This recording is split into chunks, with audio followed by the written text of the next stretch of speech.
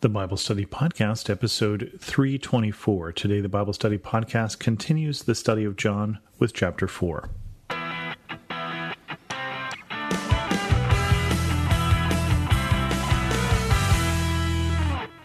Welcome to the Bible Study Podcast. I'm your host, Chris Christensen. Last week, I made reference, as we were doing the story of Jesus talking to a Samaritan woman, about what the other Gospels said about the disciples and their response, as well as the town people, not realizing, of course, that that's actually here in John. So we're going to finish up the story of the Samaritan woman here with verses 27 through 42, talking about those sections. Just then his disciples returned and were surprised to find him talking with a woman, but no one asked, "What do you want?" or "Why are you talking with her?" Then leaving her water jar, the woman went back to the town and said to the people, "Come, see a man who told me everything I ever did. Could this be the Messiah?" They came out of town and made their way toward him. Meanwhile, his disciples urged him, "Rabbi, eat something." But he said to them, "I have food to eat that you know nothing about." Then his disciples said to each other, "Could someone have brought him food?" "My food," said Jesus, "is to do the will of him who sent me and to finish his work. Don't you have a saying, 'It is still 4 months until harvest'? I tell you, open your eyes and look at the fields. They are ripe for harvest. Even now, the one who reaps draws a wage and harvests a crop for eternal life, so that the sower and the reaper may be glad together. Thus the saying, 'One sows and another reaps,' is true. I sent you to reap what you have not worked for. Others have done the hard work, and you have reaped the benefits of their labor." So Jesus has this encounter we talked about last week with the woman at the well, breaking some unwritten rules here about talking to a woman and talking to a Samaritan, which the disciples notice when they come back, but no one wants to say anything because this is Jesus. And so you let Jesus do what he's going to do. And then the woman runs off and tells everybody in town, these people that we think she was avoiding by coming to the well in the middle of the day, which was not the common time to do it. She leaves her water jar, she forgets her errand, and she goes and has to tell everyone. Because when you find Jesus, when you truly encounter Jesus, this Jesus who knows about you, this Jesus who knows you better than you know yourself, you have to tell people.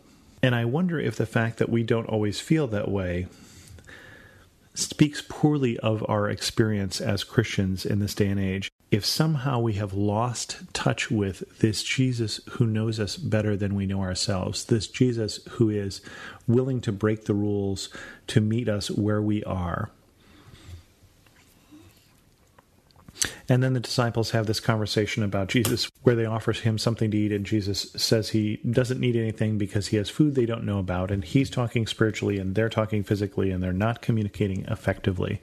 But basically what Jesus is saying is that he gets nourishment, he gets energy by doing what God wants him to do.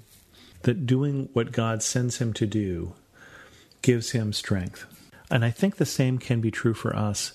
I know that in my church, we did a number of years ago a study where we looked at spiritual gifts, and we looked at what gifts various people had, but we also looked at passions. We looked at what is it that gives us strength. And I know that one of the things that I found is that I love to learn. That's actually my passion, but it is expressed in teaching because I learn so much when I try and teach it. I learn so much when I'm teaching one-on-one, and even when I'm doing something like this where I'm just talking into a microphone. It forces me into a regular schedule of learning to have to sign up to teach something about the Bible every week. But the thing that keeps me going is the passion for learning and the passion for teaching.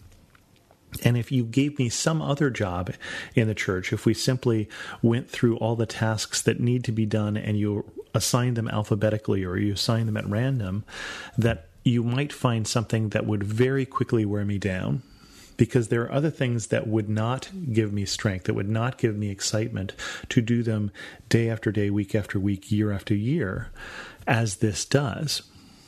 And so I understand what Jesus is saying, and sometimes we need to give each other the permission to say, if being the head usher is wearing you down, maybe there's something else you should do that will give you strength. Maybe there's something else that you should do that is a better match with your passions and with what you love to do, with the way that God made you.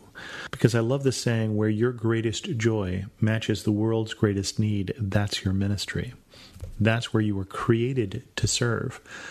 And so I think what Jesus is saying here is still true for us. Find the thing that you love to do. Find the thing that you love to do, that you love to give, and that in that giving you don't grow tired. I mean, you may grow tired from week to week, but it is something that you can keep doing because it matches how God made you. And I think back in that training we did in my church, in fact, it was somebody who was our head usher who said what he really liked to do was data entry. Now, I can't think of anything more soul-sucking for me than data entry. I mean, I do spend my days at a typewriter doing programming, but I do them as a way of expressing creativity. And creativity and data entry are not encouraged because you're supposed to be copying things down.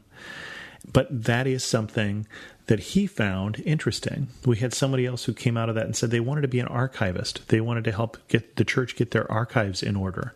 I can't imagine ever wanting to do that. But isn't it great that somebody else does? Isn't it great that someone loves to spend time with those kids in preschool or in the nursery? Isn't it great that someone loves to preach when other people would rather die than get up in front and preach? Isn't it great that we are made differently?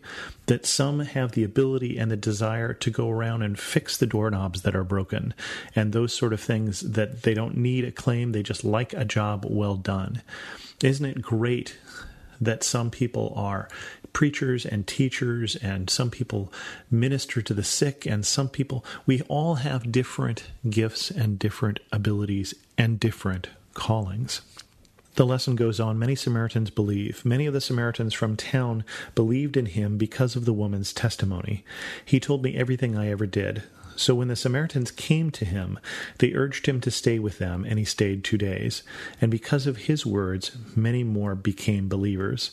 They said to the woman, "We no longer believe just because of what you said, now that we have heard for ourselves.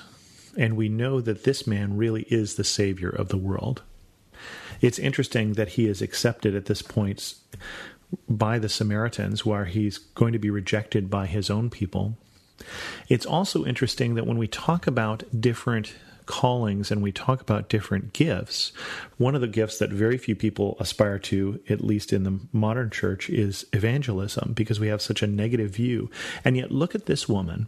Look at this woman who is an unpopular woman, probably. Look at this woman who is an evangelist to her whole town, and all she says is, "Come and see, could this be him?" She doesn't have an eloquent argument. She doesn't know necessarily all of the Old Testament scriptures that point to Jesus. She isn't necessarily an eloquent teacher or preacher. She doesn't have tracts to hand out to them. She just says, "Come and see. This man did something interesting in my life. This man told me things about myself I didn't think he should know. Come and see." And that is evangelism. It doesn't necessarily have to be more than that. I think we're actually going to end this episode of the Bible Study Podcast with that, and we'll pick up the last part of John 4 next week. If you have any questions, feel free to send an email to host@thebiblestudypodcast.com or leave a comment on this episode at thebiblestudypodcast.com. You can also follow me on Twitter at Chris2X. And as always, thanks so much for listening.